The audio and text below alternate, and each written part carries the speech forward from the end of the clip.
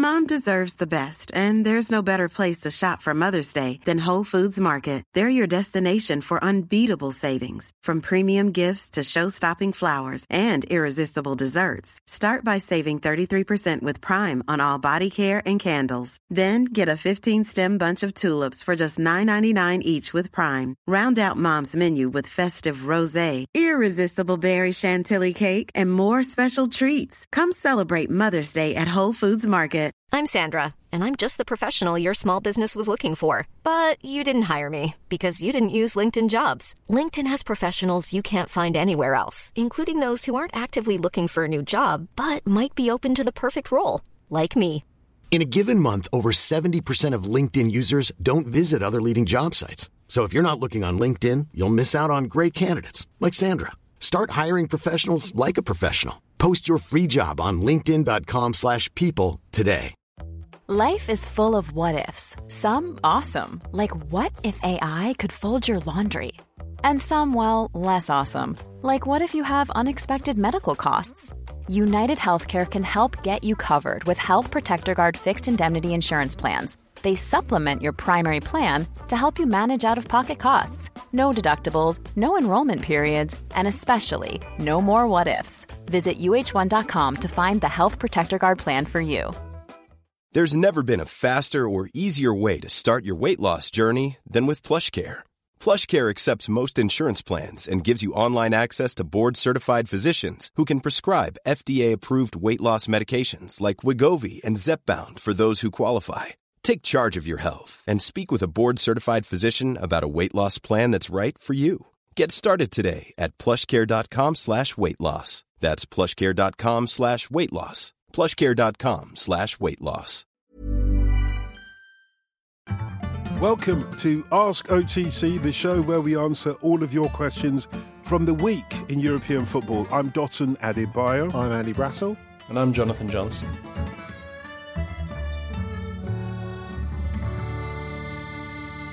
Gents, this is from Piers, who says, how important is it for Kylian Mbappé to move to Real Madrid in the summer? And what will happen to him if the move falls through? JJ. Interesting.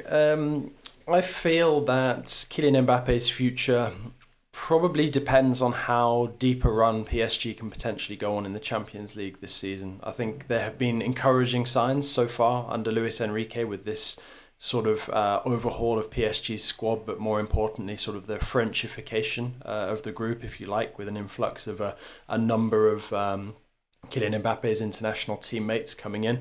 But, the big question remains whether, he is whether he needs to go to Real Madrid to sort of further himself. But it comes at a really crucial moment because it's not just a question sort of for Kylian Mbappe and for PSG. It's also a question for French domestic football as a whole as well. It comes at a time when they're looking to renew the domestic and international rights, which Mbappe is by far and away sort of the main figurehead for. And also it comes at a time when, Kylian Mbappe's goal-scoring record is such that he's now actually not that far away from setting records that may well never be broken in future in France if he was to stay on for a year or two more. He's also got the Olympic Games, which he's presumably going to be part of, coming up in the summer of 2024 as well. So, there is a lot to sort of to contend with when you talk about Real Madrid and a move for Kylian Mbappe being a no-brainer. But equally at the same time, if this chance passes Mbappe by and Real Madrid by, are we going to see them come back again at any point in the future? I think he has to go. I can understand the arguments for him staying in France and the importance for Ligue 1 in general, but I think it has to be the time for him to go, for him to discover something else, to stretch himself in a different way. And I think what we've seen in recent weeks, and actually something that really came out of the second half of PSG's game with Newcastle in the Champions League, where it was almost like a training exercise in the end, wasn't it? Just played exclusively in one half of the pitch. The fact that Mbappe looked great at centre forward. And there's been all this discussion over, but doesn't he need to play on the left? Isn't that the same spot as Vinicius? And I think if you talk to top coaches nowadays, they will tell you, I was talking to Xabi Alonso about this recently, actually. He's like, it's not about formation. It's about exploiting the spaces that open up during the game. And the fact that Mbappé could start in the middle and drift off left or drift off right. And actually, because Luis Enrique doesn't need a target man centre forward to play, he's fine at centre forward there. And, you know, playing with a target man centre forward is not something that is going to last beyond this season for Real Madrid, by the way. So I think we tend to think of Mbappé as like the finished article. And in some ways he is. However, he's clearly learning some new stuff off Luis Enrique. And I think he's more of a viable centre forward now than he has been at any point during his career. And maybe he's starting to realise that as well. The other thing is, with the shopping that they did in the summer, with PSG bringing in Colomwani, Gonzalo Ramos, and Ousmane Dembélé, who's been low-key very good so far, by the way, they've got a front three to go into next season already. Now, that doesn't mean they don't buy anyone else or, you know, there's no replacement if Mbappé goes or anything like that. But at the moment, with Mbappé there, they're struggling to find the balance. And maybe it'll come in January or February, but they're struggling to find the balance in that front three and in the attacking part of the team. I think those three could work really well together without Mbappé. Maybe we'll see. But what about Real Madrid? If Mbappé, as you're saying, is comfortable being centre forward, does that make him more appealing to Real Madrid? Because the question says... He fits better. He fits better. He fits better if it's at centre forward. And a lot of people's discourse has been, but he can't play at centre forward. Well, he can. He can, and he's proving more and more in recent weeks that he can. And maybe that is where his future is, after all. But of course, the fact that they've got so many different attacking players, Real Madrid, and you look at Rodrigo and the different roles that he fills, it can be amorphous as well. That's the important thing. But if the deal falls through, JJ, where is Kylian Mbappé?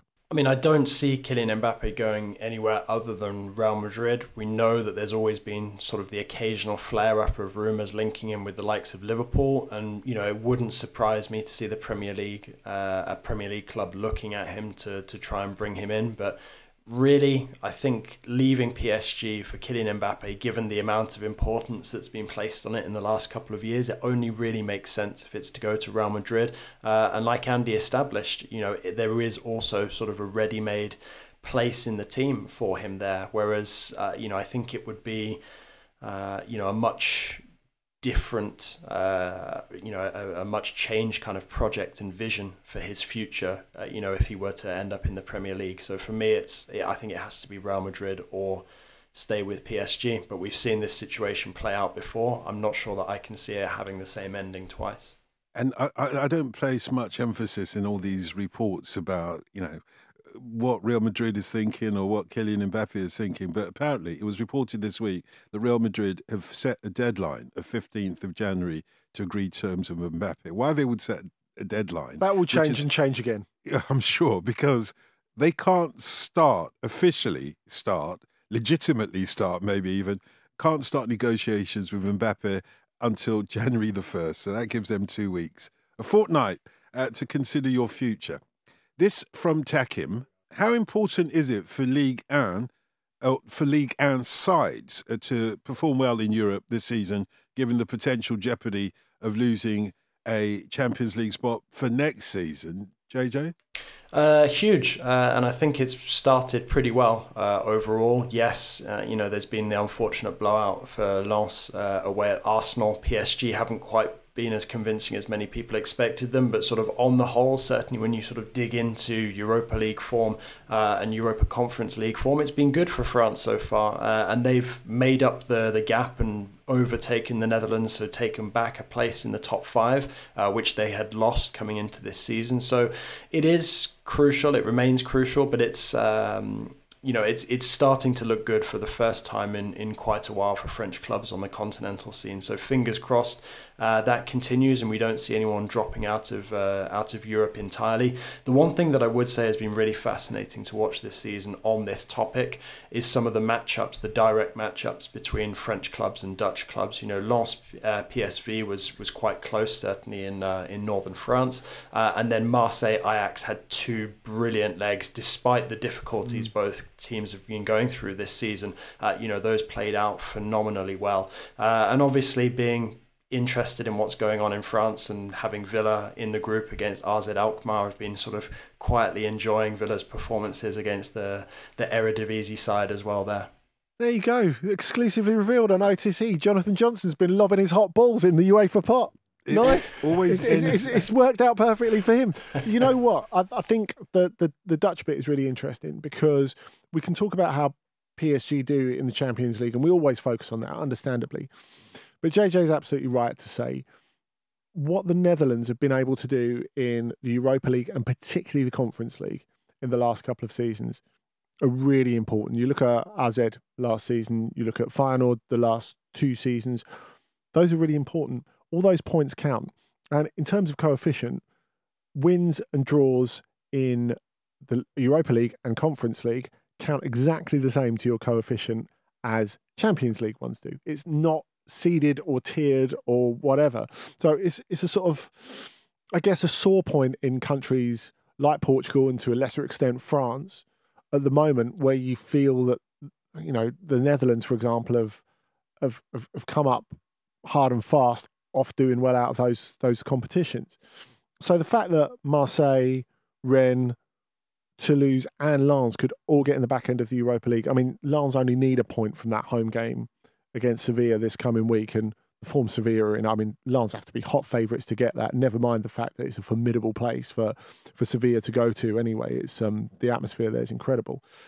This could be really, really good for French football because that has been one of the problems. The lack of ability to get good results deep in the Europa League. And that's something that could change. They've already contributed a lot to these group stages. We think of the Toulouse games as well. If they can get there instead of Union Saint-Gilloise, it's a huge step for France. Yeah, I like this question actually from Mikey, and I have wondered this myself, by the way, Mikey. Will Nice stay competitive once Sir Jim Ratcliffe gets his feet under the desk at Man United? They're currently second in Ligue 1, 4 points behind PSG, but if they're losing their, I suppose, spiritual guru in Sir Jim Ratcliffe, or at least dividing his time with Manchester United, well, which is the more important consideration. Are you calling Sir Jim Ratcliffe spiritual? It's the point of view. Yeah, I was... What can I say? He's a guru. He's a guru. Will you accept that? He's a man. I will accept that. Yeah. Well, gurus generally are men or women. I mean, it is very difficult to sort of paint Sir Jim Ratcliffe's proposed entry into Manchester United in a positive way for Nice. But the thing that I like about the question is it kind of alludes to potential success under Jim Ratcliffe for Nice, which actually has been pretty inexistent the whole time that Ineos have been in power in Nice, with the exception of a Coupe de France final and this run at the moment under Farioli, where they're looking very good and were unbeaten until that the Nantes game last week.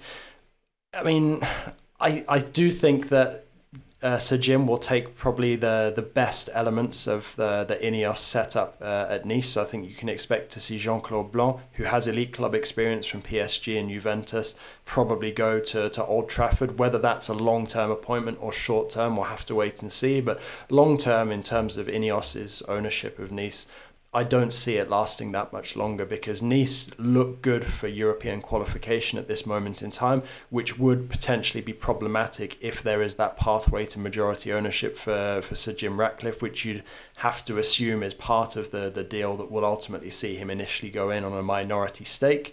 So it's going to get tricky pretty quickly. We've seen it happen with Redbird, who had Toulouse and Milan both going into Europe at the same time under their majority ownership. And I think the waters will be fairly murky with regards to that. So it wouldn't surprise me to see Nice potentially under new ownership at some point in the future, perhaps not immediately, but certainly, perhaps shopped around the same way that Toulouse are being now.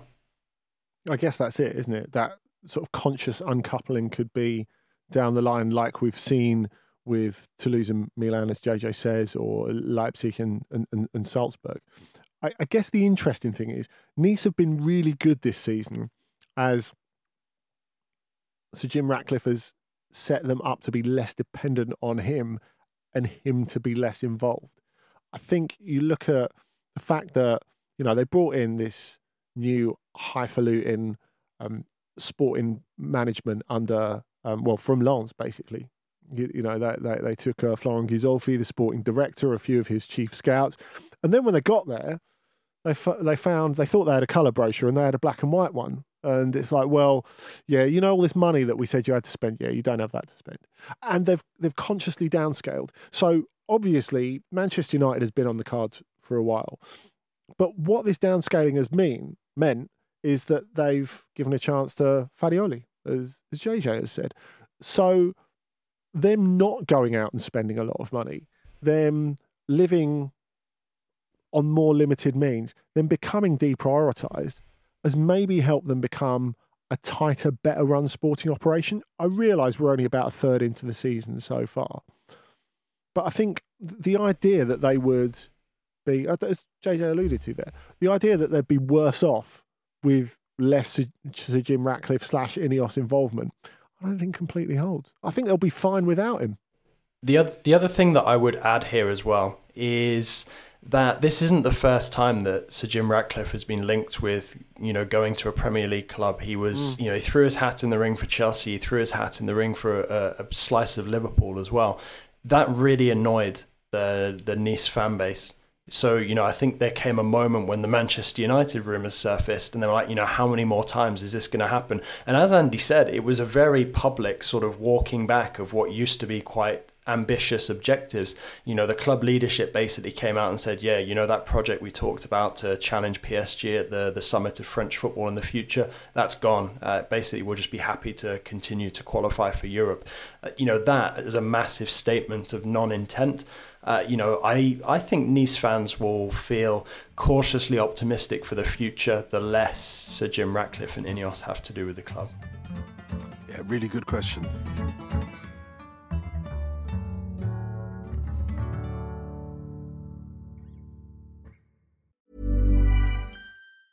Hiring for your small business? If you're not looking for professionals on LinkedIn, you're looking in the wrong place. That's like looking for your car keys in a fish tank. LinkedIn helps you hire professionals you can't find anywhere else, even those who aren't actively searching for a new job but might be open to the perfect role. In a given month, over 70% of LinkedIn users don't even visit other leading job sites. So start looking in the right place. With LinkedIn, you can hire professionals like a professional. Post your free job on linkedin.com/people today. When you make decisions for your company, you look for the no-brainers. And if you have a lot of mailing to do, Stamps.com is the ultimate no-brainer. It streamlines your processes to make your business more efficient, which makes you less busy.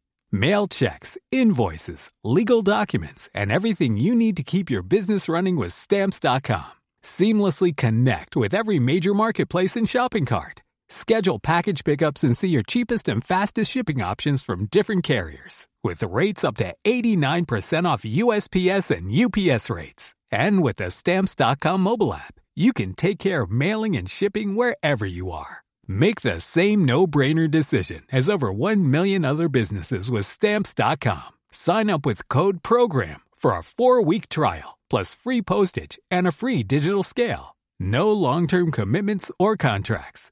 That's Stamps.com. Code PROGRAM.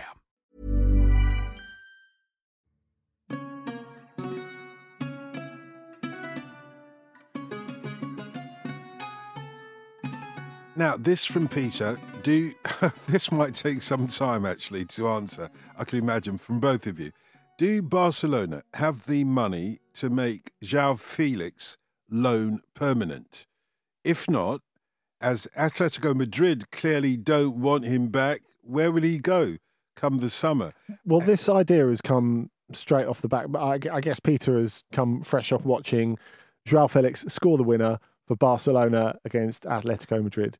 And while he scored with his right foot, he was using his right hand to hold some gasoline and his left to hold a torch, and he was burning every bridge in sight. You're a poet. You didn't even know it. Yeah.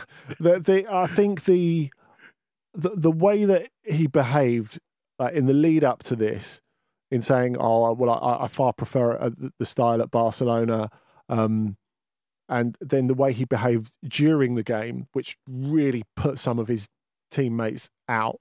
And I think he's allowed to celebrate the goal. Is fine. Although, do bear in mind that you're contracted still to Atletico Madrid for a number of years. Remember, he signed that contract extension before he left to protect their investment. The fact that you had one of his, I guess, erstwhile teammates, Juan Jimenez, offering to fight him during the game, a couple of them getting booked for siding him down. Marcos Llorente, who's one of the, I guess, milder temperaments in the dressing room, say afterwards, "I don't really care how he celebrates his goals. He can do what he likes." And the fact is, he's not going back. But we know all along that Atletico want 70 million euros for him. And the fact that he's playing pretty well this season, particularly in Europe, even if the numbers could be a bit better. I think if you look at their most interesting sides that they can put out, that Xavi can put out, they all have João Félix in them. I think he's been very interesting, and he's rehabilitated his reputation to a certain point. However, if I asked you the question, have Barcelona got that 70 million? I think I know what your answer is. Of course, there's going to be room for negotiation, but I think it's not a done deal at all. And I think if you know it's not a done deal, and you know you might have to go back and do the old walk of shame, behave with a little bit of contrition. It's fine that he's that sort of footballer and that sort of player who's like chest out, "I'm going to do this," in the tradition of great Portuguese football personalities. But on the other hand, if you're still contracted to Atletico Madrid, come on, show a little bit of respect, especially if you need their goodwill to get the transfer that you want. I mean, I know what they're going to be trying to do next summer. They're going to be trying to sell him to a Saudi club. That sound that you can hear is Barcelona picking up the phone to call the bank to ask about their overdraft facilities, which they've done, on a number of occasions in the last couple of years. But I mean, the other thing to bear in mind is I think quite a few of those players that Barcelona spent big on when we were all asking sort of where the money, was coming from and how they were able to do it, could already find themselves, potentially, on the move. We've got sort of this discussion around Rafinha, whether he's already sort of, worn out his welcome in Catalonia, and whether he might be sort of on the move, possibly could be even included in a potential swap deal, whether Atletico Madrid would go for that or not. I guess we'd have to see if that ever becomes a possibility. But no, I mean, I completely agree with Andy. I don't think Barcelona do have the money, and I don't think they will have the money sort of next summer for a big outlay like that. And I think they will have to get creative, because I can see a number of big name players at Barcelona, sort of the non-essential, indispensable players in Xavi's setup, potentially being flogged. They would love to. I think that's always been the problem. They would love to. But how do they get those players to leave? And, there's been so much discussion of, is Lewandowski a dead weight this season? Again, how do you shift a contract like that? They've got all the answer is yes to the question. To which question? The dead weight one? Yeah, they've got loads of them, I think. And it's a huge problem. Although what JJ was opening up there about the idea of a swap with Rafinha, I think Rafinha would be brilliant for Atletico. He's not just very talented, of course. He's that kind of street baller guy that would really suit Simeone. It's not going to be great if João Félix goes to Saudi Arabia. Do you think he would accept that, though? I don't know. I guess it's the least. It might be the least worst option. I mean, for him, look, really? I think he's shown the whole way that he wants to make this Barcelona move happen. But what I'm saying is, it's far from a formality. There must be other possibilities, other equations. This final question from Victoria is Lyon's potential... Oh, you must tell us about this. Andy, you must tell us about this. Is Lyon's... I have to? You do have to. Is Lyon's potential Taylor Swift concert stroke playoff clash likely? Please say yes. And where else could they play if there is a clash? This story came out this week that Lyon, if they end up in the 16th place in the relegation playoff, they will not be able to play the home leg at the Groupama Stadium because Taylor Swift is playing there that night, which is the most Lyon this season thing ever. It's ridiculous. I mean, it's one up from monster trucks. I think that's the plus. I mean, are we not being a bit optimistic for Lyon's chances of actually being in a playoff? Yes. Like 16th at the moment. We're just talking just off the back of them having lost 3-0 at Marseille and having been totally outclassed this week. We don't know who the next coach is going to be. Or if they're going to stick with Pierre Sage, the academy director who's looking after the team at the moment. I think the first question has to be: can Taylor Swift play centre back? That would. She can play anything she likes. I'll tell you what, the Lyon situation is making O'Brien look world class at the moment. That is the thing, really, isn't it? I mean, look, Marseille were made to look like Pep Guardiola era Barcelona on Wednesday night. It was like I said to Pete on Ramble Reacts, watching Lyon this week was a little bit like watching Mike Ashley era Newcastle. You know, the thing is that there is talent there, but they need reinforcements big time.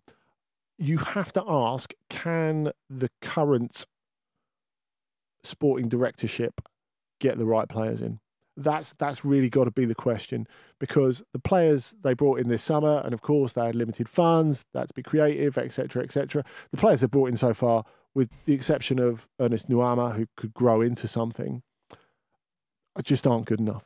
And that is a huge difficulty for them. So at least 2 midfielders this winter, and hopefully Juninho, who was the sporting director, of course, and is now being brought in as a special advisor to John Textor. Presumably his first bit of advice will be just run. I think if he can use some of his connections, that will be interesting, because of course he persuaded both Lucas Paquetá and Bruno Guimaraes to come to the club, and they played well for the club and earned the club a lot of money. Now, would they come to a team that's glued to the bottom of Liga? That's the question, and that really limits the market. Basically, if you want a hope of the playoff, and if you want the possibility of clashing with Swifty, firstly, appoint a coach, and secondly, get busy and do it right in the transfer market, because otherwise they're finishing bottom. I mean, JJ, Swifty, all the playoffs. Sorry, I had to ask. I'm going to Taylor Swift.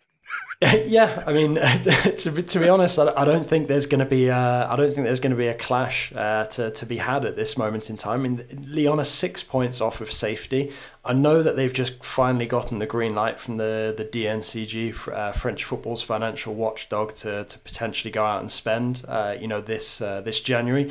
They do still have the Nuama transfer being looked into, which who knows, could potentially bring some ramifications in terms of points. But the bottom line, as Andy said, is, this is a team without a coach, without sort of a real discernible style of play, and without, any sort of positive momentum or direction. And yes, although we're looking at, them potentially having the second half of the season to turn it around, that gap is getting, bigger at this moment in time, and they have suffered some very sobering defeats in recent weeks. So it's not a happy place to be at all. I mean, you just had to hear some of the stories from Fabio Grosso's dismissal, as I'm sure that, Andy, was sort of reading through, through his fingers in terms of like cringing at just how bad the situation got, where Grosso was basically being dismissed within earshot of the players after he basically demanded that he was dismissed in person by John Textor and the Lyon leadership. So, while I would love to share Andy's optimism about Juninho sort of coming back and potentially saving the club with some acquisitions from Brazil, few players are going to look at the situation at Lyon, not just the situation in the table, but the situation in and around the squad, and even be tempted to get involved in that. It's turned toxic, and I feel that despite having that money available, quite a few players are gonna turn them away, and that risks them potentially flooding the squad with subpar talent in a team that is, I'm not going to say is doomed to Ligue 2 just yet, but it's not far off. For the record, I'm not optimistic. And for the record, it's time for us to make a swift exit, because that's about it for this edition of Ask OTC. Thank you for listening. And you can find Jonathan on Twitter at John_Le Gossip. It's called X now. Sorry? It's called X now. Well, actually, as you know, it's still called Twitter, a.k.a. X, not the other way around. But thank you for that update. And next week, Andy and I will be joined by Lars Sivertsen. If you'd like to ask a question, you can contact us at any time at Radio Dotton, at Andy Brassel, and at OTC Pod, or you can email us otc@footballramble.com. Merci, Monsieur Musk.